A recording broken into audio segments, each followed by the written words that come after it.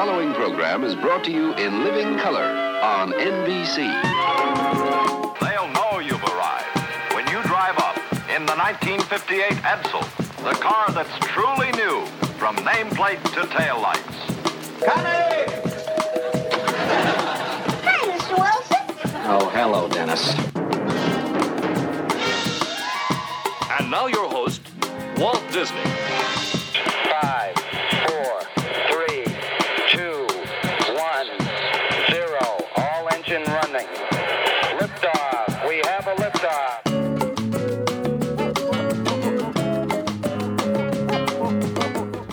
Welcome to that tip-top terrific and splendidly prolific waltz down memory lane, the Mid-Modcast. And here are your Mid-Modcasters, Craig, Paula, and Dave.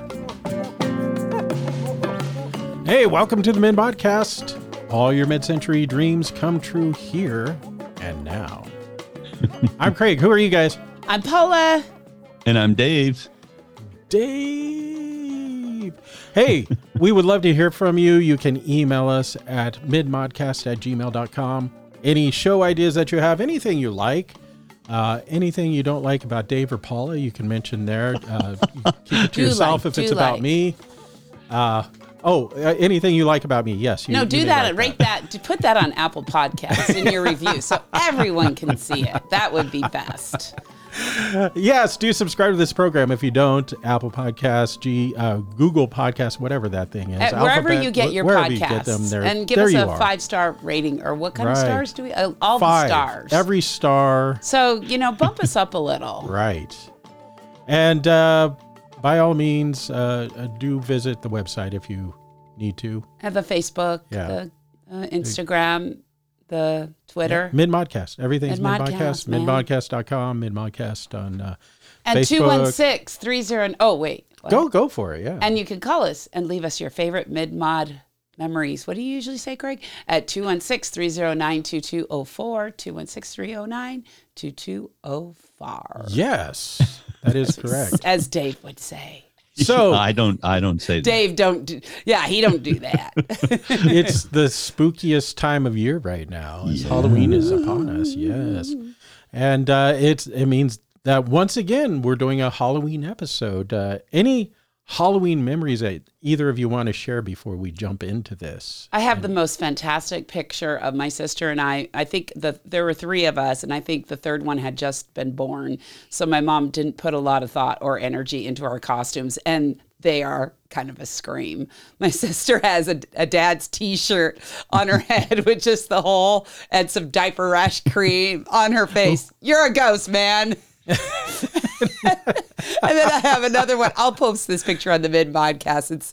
And I have another one where I'm wearing a pink blanket, and she took some pipe cleaners and made some bunny ears, stuck a bow on me. Boom, you're a bunny rabbit. Let's go trick-or-treating. Your mom had a gift. Oh, it was great. And then I look at the elaborate costumes that she sewed for her grandchildren, and I'm like, yeah, it just cracks me up. I used to hear stories about kids eating candy until they threw up and that sort of thing. That never happened to me. Oh. I could eat candy for 3 days straight and never get nauseous. Never. I mean, I could eat like 8 billion calories of chocolate and enjoy it. Now, of course, now I can't do that. But back in the day. Who's the late night talk show host who used to ask parents to send videos in of them saying to their kids, Hey, you guys, I'm really, really sorry, but your dad and I ate all the Halloween candy. I think that might have been Jimmy Fallon. I do remember was it that. Jimmy Fallon? Oh, those were classic. Those were awesome. Yeah, they're great. Any memories of yours, Dave? Well, I was just thinking from when I was a little kid. I remember they did it every year, but I remember one particular year, my church that I grew up in did like a haunted house kind of a thing. Ooh. And the community was invited. And I remember they made this really like long tunnel down one of the hallways with cardboard boxes. So it was like totally dark in there.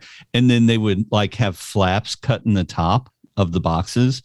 So as they could hear you crawling through, they would like stick a hand down in there and try to scare you, or dangle something and make you think, oh my gosh, I'm Spider crawling through spider webs or whatever.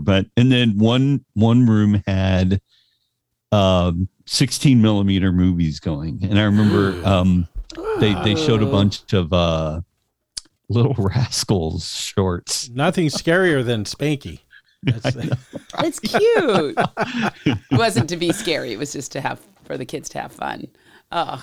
Going into my teenage years, did you ever go to Knott's Scary Farm, Paula? I went to Knott's Scary Farm before it was officially called Knott's Scary Farm, and that was an awful lot of fun.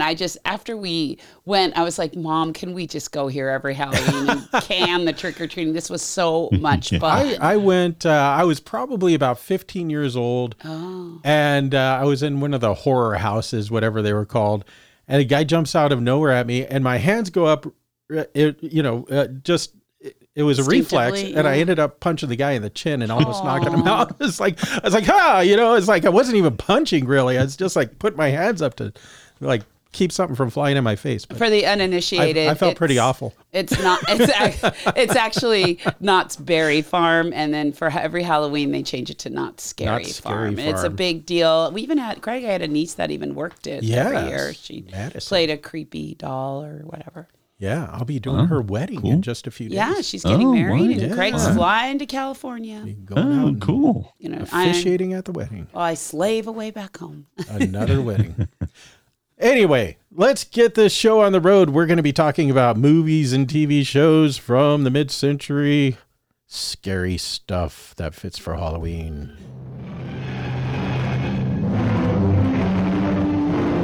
Whoa. Hang in there. Do not adjust your iPhones. What was it? Science didn't know, but dedicated scientists were willing to risk their lives to find out. This lungfish, the bridge between fish and the land animal. This one was a failure. It hasn't changed in millions of years. Millions. But here we have a clue to an answer. Starring Richard Carlson, grimly adventuring underwater in the depths of the mighty Amazon. Lovely Julia Adams, her beauty a lure even to the man-beast from the dawn of time. Ooh, even to the man-beast. With Richard Denning, whose scientific passion turned to the fury of revenge. You'll see the most amazing underwater photography that the screen has ever known. In this strangest of all science fiction adventures. Underwater photography. 4 men dead so far. We're staying until we get it. Or until somebody else gets killed.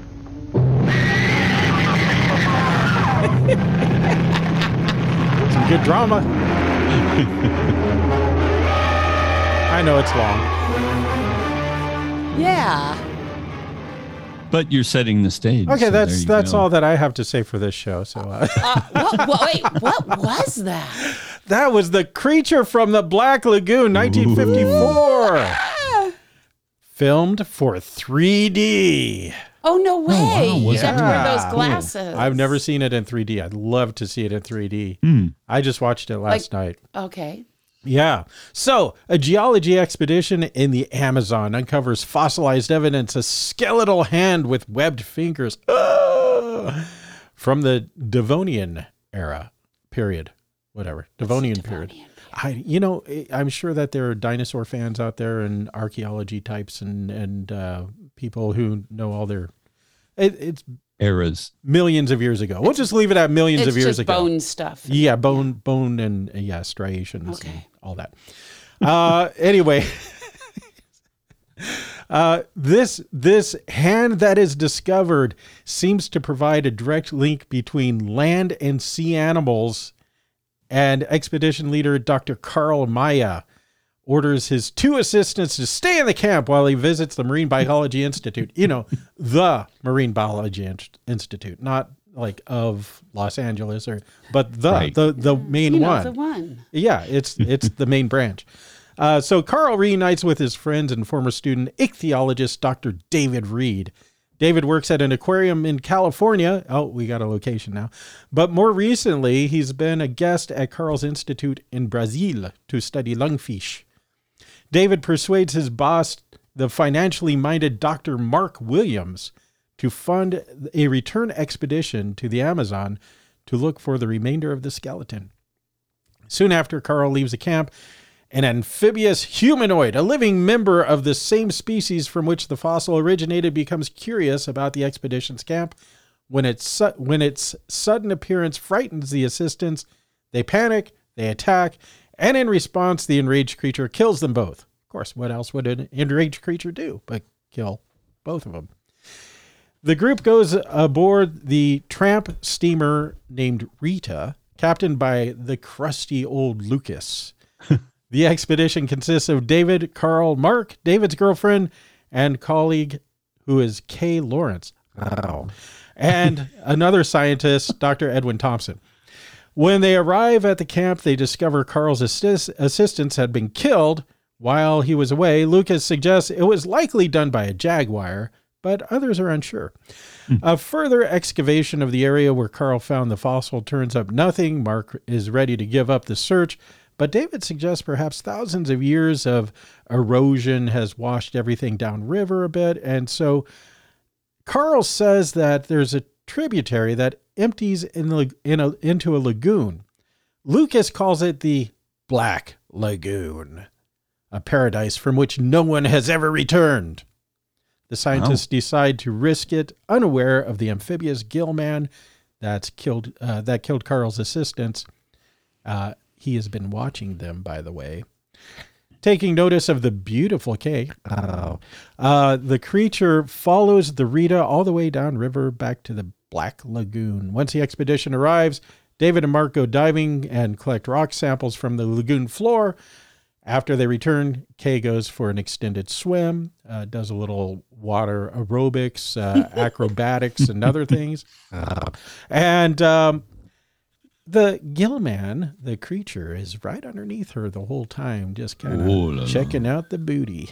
Ooh, and there you have it. wow. The creature is smitten by Kay. The creature leaves some evidence behind. He gets caught up in their net, and he almost pulls the boat over, it seems. It's a big boat, and it seems that the creature at times weighs about 8,000 pounds and at other times weighs about 150 pounds. So it's really hard to figure out how he works. But he leaves a little claw behind in the net.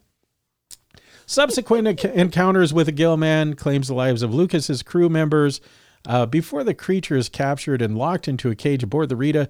Then he escapes and in the night attacks Edwin, who is supposedly guarding it, not very well. Kay smashes the creature with a lantern, driving it off, but Edwin's face is severely mauled, and he is in kind of a mummy mask after this. Following this incident, David decides they should return to civilization. Mark is obsessed with capturing or killing the creature. He objects. As the Rita tries to leave, they find the Gillman has blocked the lagoon's entrance with logs. Why can't I talk?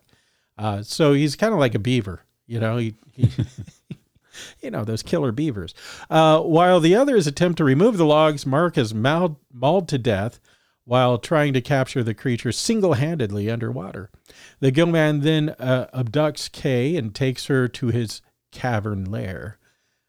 David, Lucas, and Carl chase after the critter, and Kay is ultimately rescued. The creature is riddled with bullets before retreating to the lagoon, where its body sinks into the watery depths. But is he really dead? The sequels will let us know. 1955, The Revenge of the Creature, and 1956, The Creature Walks Among Us. Oh. I've not seen either one of those. He goes on land? He can go on land, but he's got gills, so I don't know how long how long can he stay out of water? We're not sure.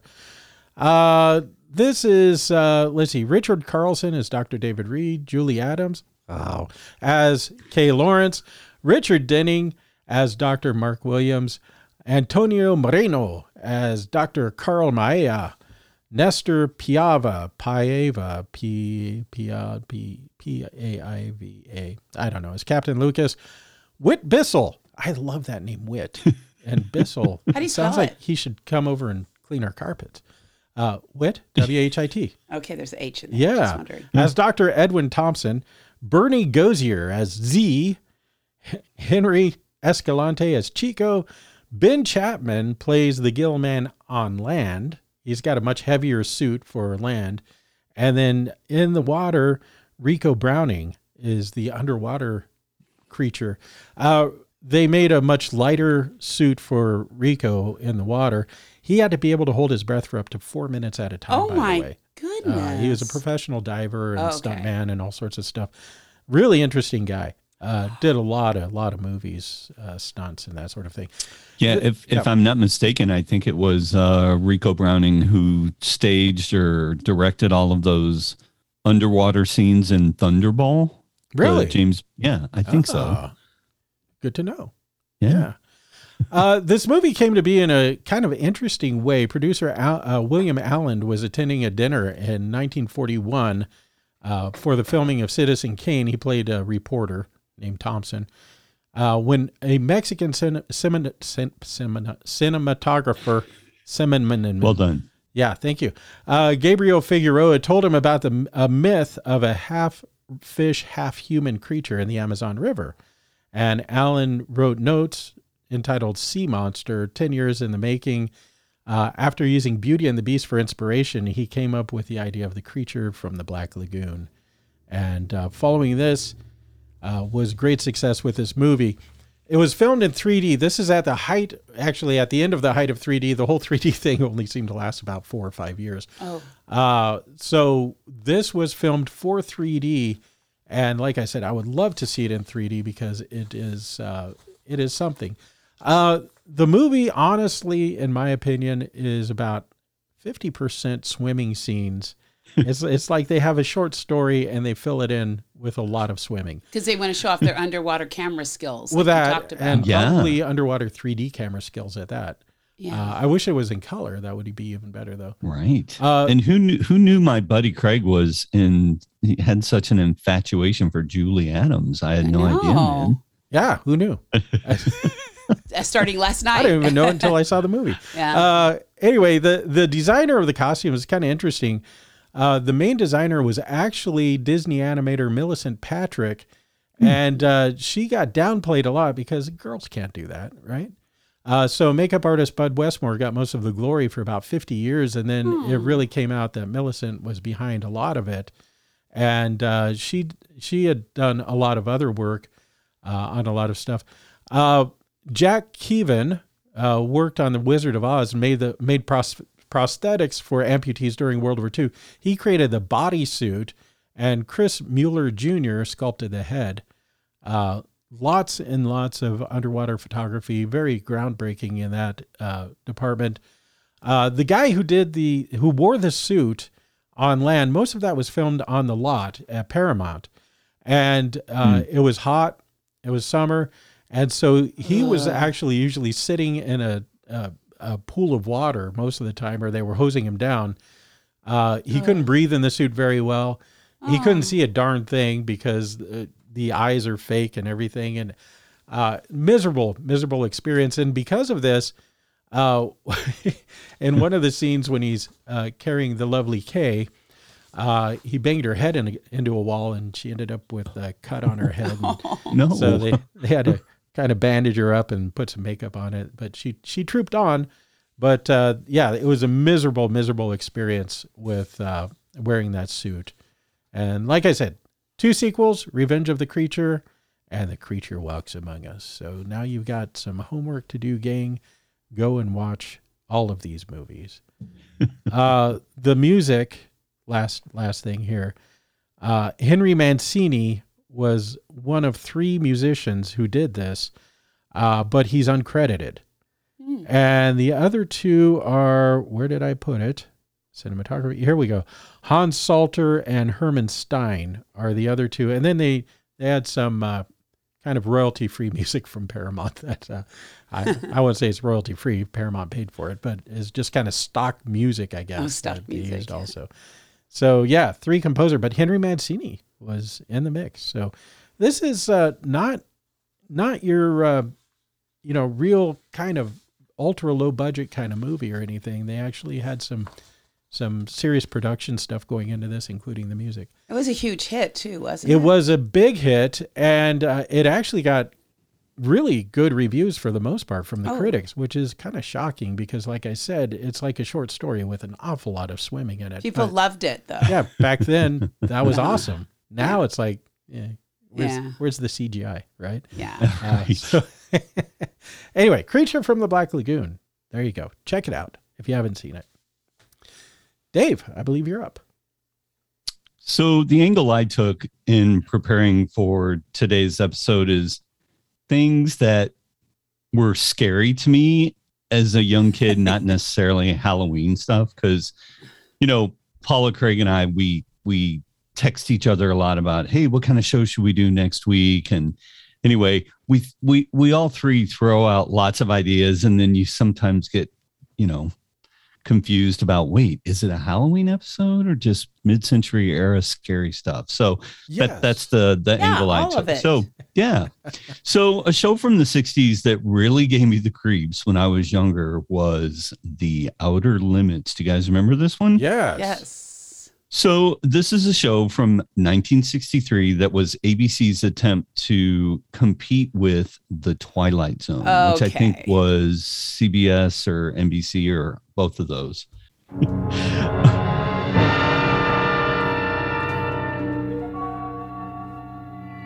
There is nothing wrong with your television set. Do not attempt to adjust the picture. I remember this. We are controlling transmission. If we wish to make it louder, we will bring up the volume. If we wish to make it softer, we will tune it to a whisper. We will control the horizontal. We will control the vertical. We can roll the image, make it flutter. We can change the focus to a soft blur, or sharpen it to crystal clarity. For the next hour, sit quietly and we will control all that you see and hear. We repeat, there is nothing wrong with your television set. You are about to participate in a great adventure.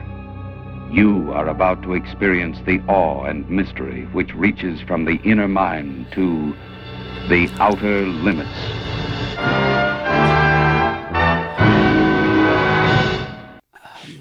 So that right there is one of the creepier things about the Outer Limits series. And they call that guy the control voice. And his narration starts and ends each episode. And the music, by the way, is by Dominic Frontieri. He did the music for the very first season. It was only a 2-season show, and then somebody else took over music duties for the second season. But I think the Outer Limits had a creepier tone to it than the Twilight Zone. It had a very noirish look to it, very moody, interesting lighting. Cinematography was really, really good. But it had a nice mix of sci-fi and horror themes, like the Twilight Zone. It also had many young up-and-coming stars appear in episodes such as Adam West, Robert Culp, Martin Landau, Robert Duvall, Leonard Nimoy, William Shatner, and Sally Kellerman, among others. It premiered on September 16th, 1963 for 2 seasons only, consisting of 49 episodes total. So, and by the way, that high-pitched whine you hear in the opening theme, that's an oscilloscope. Huh. And so, that whiny noise and wave generator. Again, yeah, creepy. So, So Joseph Stefano, who had written the script for Psycho, that's what he was most known for at the time, was the season 1 producer and head script writer. His formula for the shows for that first season, which he referred to as the bear, was that each episode would have a monster or creature as a critical part of the storyline, thus providing fear or suspense, or at least a center for the plot development. So I guess because bears are scary, that's why he called his formula the bear. I'm not quite sure. Oh my. Right? Oh my. Anyway, I watched Outer Limits in reruns in the mid to late 70s, and there are 2 episodes that stuck in my brain as really creepy. The first is episode 2 of season 1, entitled "The 100 Days of the Dragon." You guys, this episode was really different. In it, we are shown a Chinese experimental serum being used on an agent of the Chinese government. The serum essentially makes human skin, in this case, fingerprints and faces, pliable or malleable so that it can take on a new shape or appearance. Wow. Ooh, good concept. Yeah. Do you guys see where I'm going with this? This wasn't in Wuhan, was it? By chance? Very different. Well, to be honest, the opening narration for this episode says it's in an undisclosed location in the Orient. In the Orient. In the Orient, Yes. And yeah, there's also lots of cliche musical themes to make it sound like it's, Oriental. Yeah. Right. So this is the image I most remember from this episode. I just remember staring at the TV going, what the heck?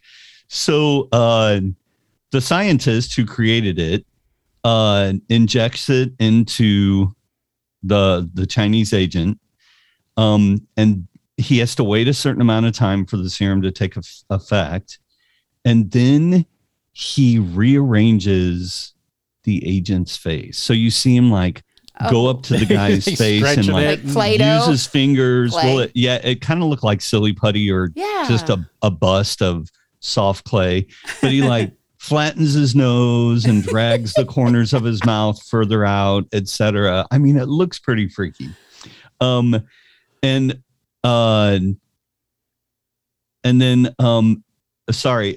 since the show was shot in black and white, I mean, the clay bust does look pretty realistic, pretty freaky. So then we find out the true goal of this serum. The scientist then takes what looks like an oval-shaped cake pan with handles and an impression or mold of a face inside of it, and he places it on the agent's face that he just rearranged, whose face he just rearranged, and then presses really hard on the cake pan. And when he pulls it away, the mold inside the pan had made an exact replica of the face of U.S. presidential hopeful William Lyons Selby. Oh, he was my favorite. Right? Yeah. So the plan is to replace Selby, who's favored to win, with this same Chinese agent who just got his face, who will then work with his own government to overthrow the U.S. government. Ooh. Their plan is a success. He sneaks into Selby's hotel room, drugs him, administers the serum, uses the cake pan on his face to transform him into some unknown attacker, and then uses a steel plate with imprints of the attacker's fingerprints to transform Selby's own fingerprints. So they basically have to erase the president, right? He then trades clothes with the real Selby, places him in a chair, and then shoots him. Wow. And then that's when, the Secret Service guys, who are nowhere to be seen when, the fake Selby sneaks into the hotel room, finally all show up at the door because they hear a gunshot.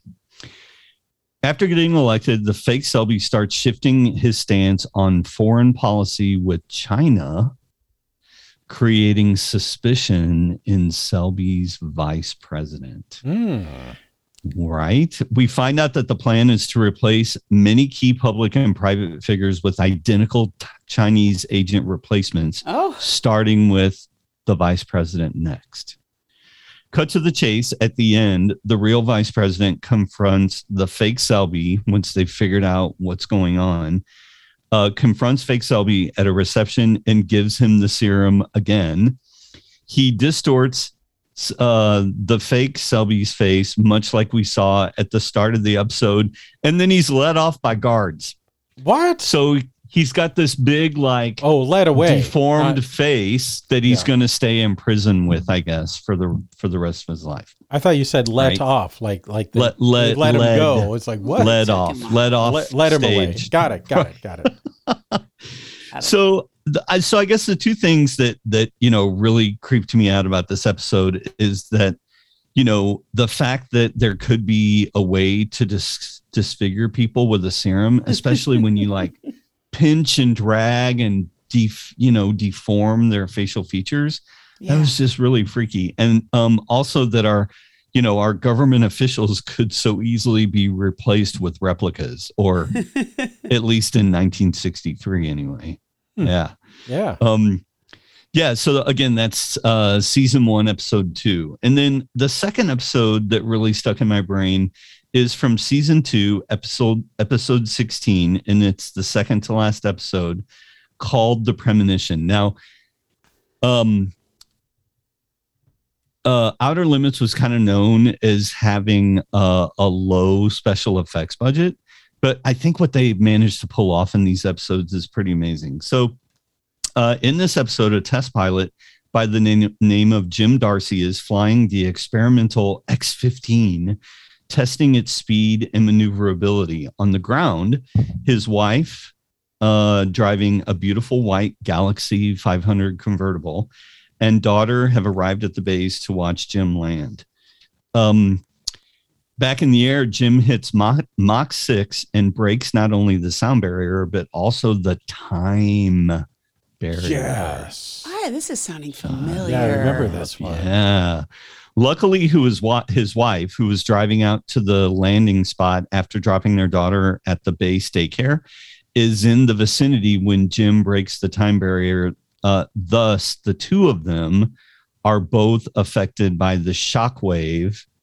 But what happens is they jump 10 seconds ahead of their own timeline and eventually figure out that they can catch up 1 second every 30 minutes. So they have to, figure out how to catch up with their own timeline eventually. Okay. So now comes the part that I thought was really fascinating about this episode. As a kid, this was 1965. So no CGI. So you couldn't easily insert a character into a scene. You had to do it all with camera tricks and stuff. So they used a lot of still shots of the actors, like mid-drink on a cup of coffee, or like a bird is seemingly frozen in the air. And by the way, they figure out everybody's just moving at a really, really slow rate of speed, which why it looks like they're frozen. And we've all seen this in older TV shows. When they are in shots with other actors, everyone is blocked a certain way so that the pilot and his wife could like walk among them. And the frozen in time actors just had to stand really, really still. Mm-hmm. Right? But no if one you sneeze. Oh, I know. Yeah, but you always see someone move a little. If you look closely, yep, totally can. So the episode wraps up. I mean, I'm giving you guys the condensed version. The episode wraps up with Jim rigging up the steering of a delivery truck with the cutout seatbelts from his wife's Galaxy 500, because it turns out that after she dropped off their daughter at daycare, the daughter took off on a tricycle to explore the base and got in the path of the truck before time froze. Oh no. Dun, dun, dun. So once they resynchronize time, they have to figure out a way to not let the truck crush their daughter to death. So that's why he rigs up the steering. Oh my goodness. And then once I get that done, in order to get back in sync with time, Jim has to race back to the fighter, and his wife has to get back in her car. And then everybody lives happily ever after.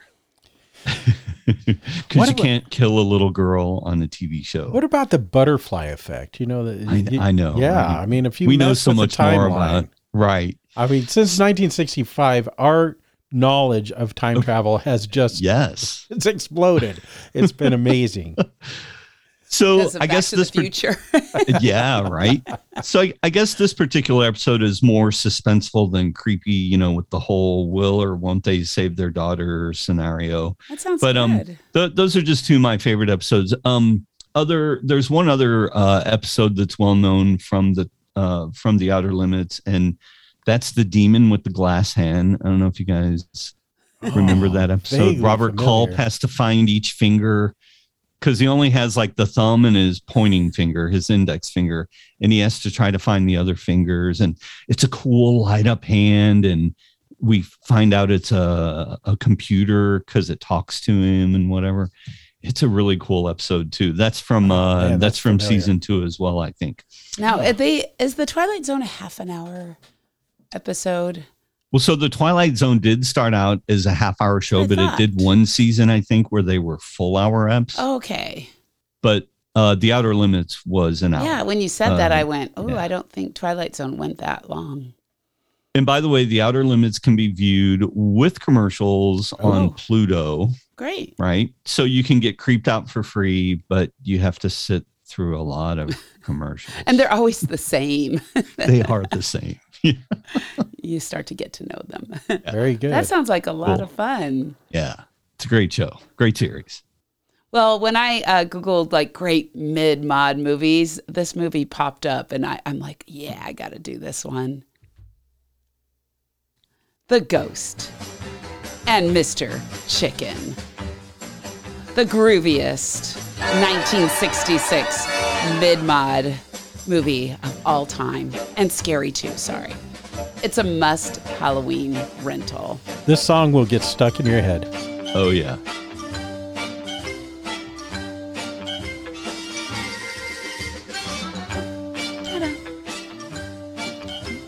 And when I watched this movie, I'm like, this is life-changing. I watched it last week, and I don't remember this movie at all. I know I watched it as a kid because my dad loved Don Knotts, so I know he loved this movie, and I don't remember anything about it. I'm a huge fan. Let me tell you, I'm a huge fan now. And there are a lot of people out there in the internet world that are huge fans that rent this movie every year. They've dedicated podcasts to it. There are these two awesome guys. I should have written their name down and given them some credit.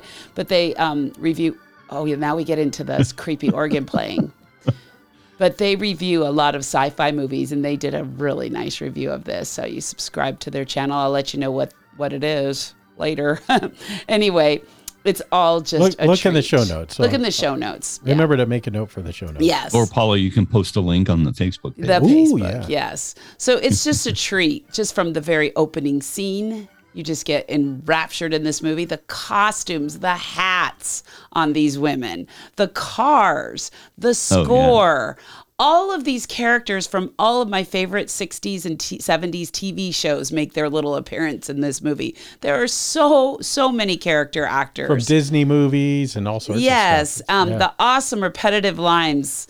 There's so many, it's so quotable. This movie, like, you'll quote this movie if you watch it. And of course, the incredible Don Knotts, who has hands as hard as steel. And my whole body is a weapon because I've been studying karate by mail for years. Don Knotts. Ooh, great lines. And his physical comedy is just genius. Now I'm going to play a little bit of the opening scene. And Dave, what does this sort of remind you of? Something else we did on the Mid-Modcast. Weems, he's dead. He's been murdered. Well, don't panic. Don't panic. Oh, Luther, it was terrible. He was walking along the street when bang, right on the head with that. Well, did you see who did it? No, it was just bang, right on the head with that. I'll get a picture of it. Let's see. F-32, and it's dark, it's been raining, and, oh, for heaven's sake, stand back, Susanna, stand back, get out of the way. And for heaven's sake, don't touch anything. This is all evidence. He was just walking down the street when bang, right on the head. All right, I'll get a picture of the murder weapon. Bang, right on the head. I was just getting ready to brush my teeth and watch Lawrence Welk, but I looked out the window and bang. For heaven's sake, Susanna, pull yourself together. I'm going down to the police station. Now you get on the phone and call my editor. Who? George Beckett. Does it remind you of anything, Dave? Wow, did you see the way he just like sailed right out there? Sailed right out there. Ding, ding, ding, ding. Sailed right out As there. soon as I watched that, I'm like, I wonder if we had some of the same writers, because that was just, and that she just is screaming. I don't think we caught the murder at the very beginning, but the guy who plays Otis from the Andy Griffith Show gets hit on the head with bang right on the Big head. 2x4 wax yeah, on, with a 2x4, and that's how the movie starts. Oh my gosh. Oh my goodness. Wow. And it is, let me read a little bit of the synopsis. Looking to score a break as a newspaper reporter and impress the beautiful Alma Parker, which is played by Joan Staley, this milquetoast typesetter, Luther Heggs, played by Don Knotts, pitches a story about his small town's haunted house. When his editor, Dick Sargent, insists Luther spend a night alone in the spooky mansion where a grisly murder-suicide had taken place decades earlier, the timid reporter learns that the house contains a supernatural resident who doesn't like visitors. Does that remind you of Scooby-Doo and people? That's a very Scooby-Doo-ish. Wait, Paula, is it the ghost in the invisible bikini? Oh, it's No, that's not the inhabitant. Don't remind me. Another oh my quality gosh. film right there. Yeah. I love doing my homework for this episode as opposed Nice. to one of those previous beach movie episodes. Now, this one was inspired by a real episode of the Andy Griffith Show that dealt with a haunted house. The whole movie is inspired by this particular episode. After his popularity as the deputy on the Andy Griffith Show, Don Knotts got a contract from Universal Films, and he was able to pick any project, whatever he wanted. And so this movie, which was originally titled Running Scared, was written by James Fritzell and Everett Greenbaum. And they both were writers for the Andy Griffith Show. Greenbaum is actually the one who keeps shouting, "Attaboy, Luther! Attaboy, Judge," off the screen. And that little part, you'll hear that throughout the movie. Like I said, it's very quotable. That part was a contribution by Andy Griffith, who's uncredited, but made contributions into this script as well. Yeah, I thought that was kind of cute. And it's actually kind of just a cinematic version of the Andy Griffith Show's Mayberry. It's got the same small town look, and there are so many character actors of the television show. Like the woman who at the beginning, was bang right on the head. She plays Aunt Bee's like kind of rival on the show. I remember that character kind of. She's actually uncredited in this movie, but she played that beautiful opening scene so funnily. She's just so funny. Greg and I, as we were watching it, we're like, hey, there's that Dick Sargent, from Bewitched. Yep, Darren number 2. Yeah, Darren number 2. The Ghost and Mrs. Muir cook, the Mary Poppins cook. There's Mrs. Kravitz in a little part of it. Yeah, Mrs. Kravitz. Mrs. Kravitz. I'm like, is that Mrs. Kravitz? Yeah, there's Grandma Walton, the fabulous right. Ellen Corby, who plays a former school teacher, just does a dynamite job. She's so funny. And then, of course, we've got Otis, the town drunk, played by the incomparable Hal Smith, who's the one who gets hit by the 2x4 at the beginning. And Alma, his love interest, she's just a gorgeous actress. She is played by Joan Staley, was actually a model for Playboy at the time. Really? Which is rather shocking. And Mayberry, huh? Saucy. And when I saw the spooky mansion where he has to spend the night, I thought it was the Psycho House, but it's not. It's actually a leftover prop from the movie So Goes My Love. Have you ever heard of that movie? Yeah.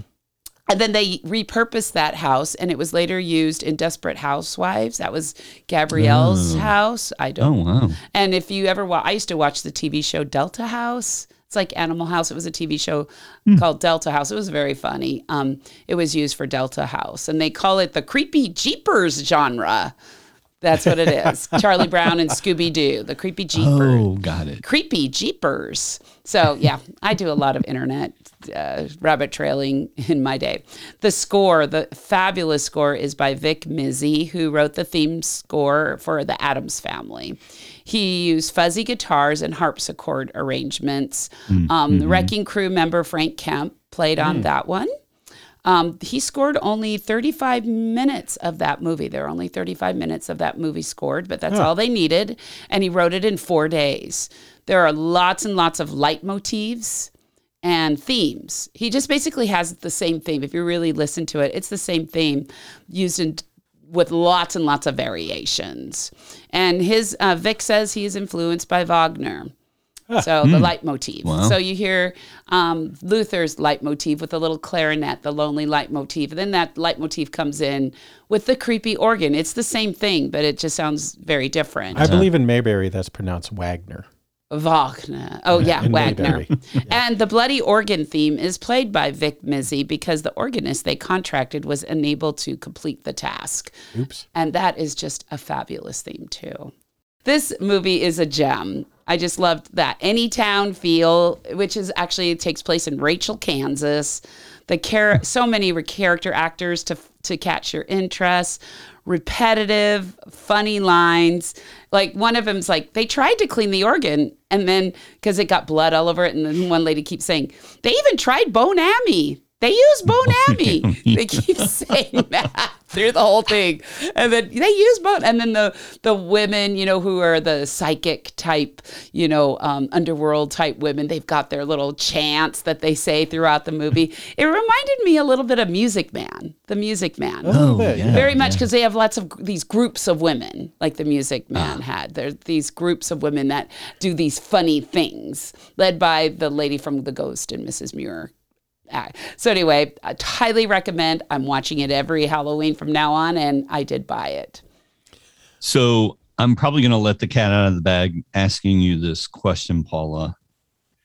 Is it Gladys Kravitz number 1 or 2? Oh, number 2.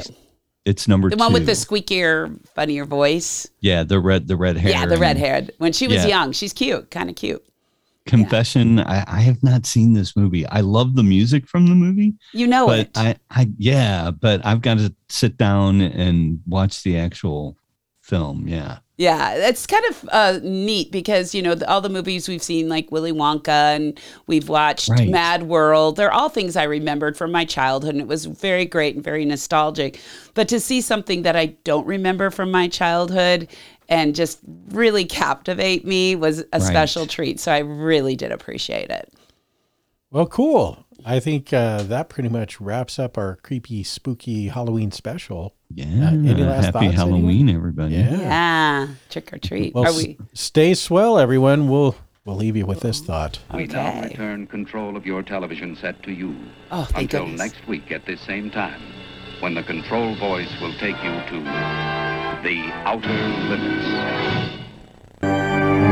Oh, yeah, there we go. Vic Mizzy playing on the bloody organ.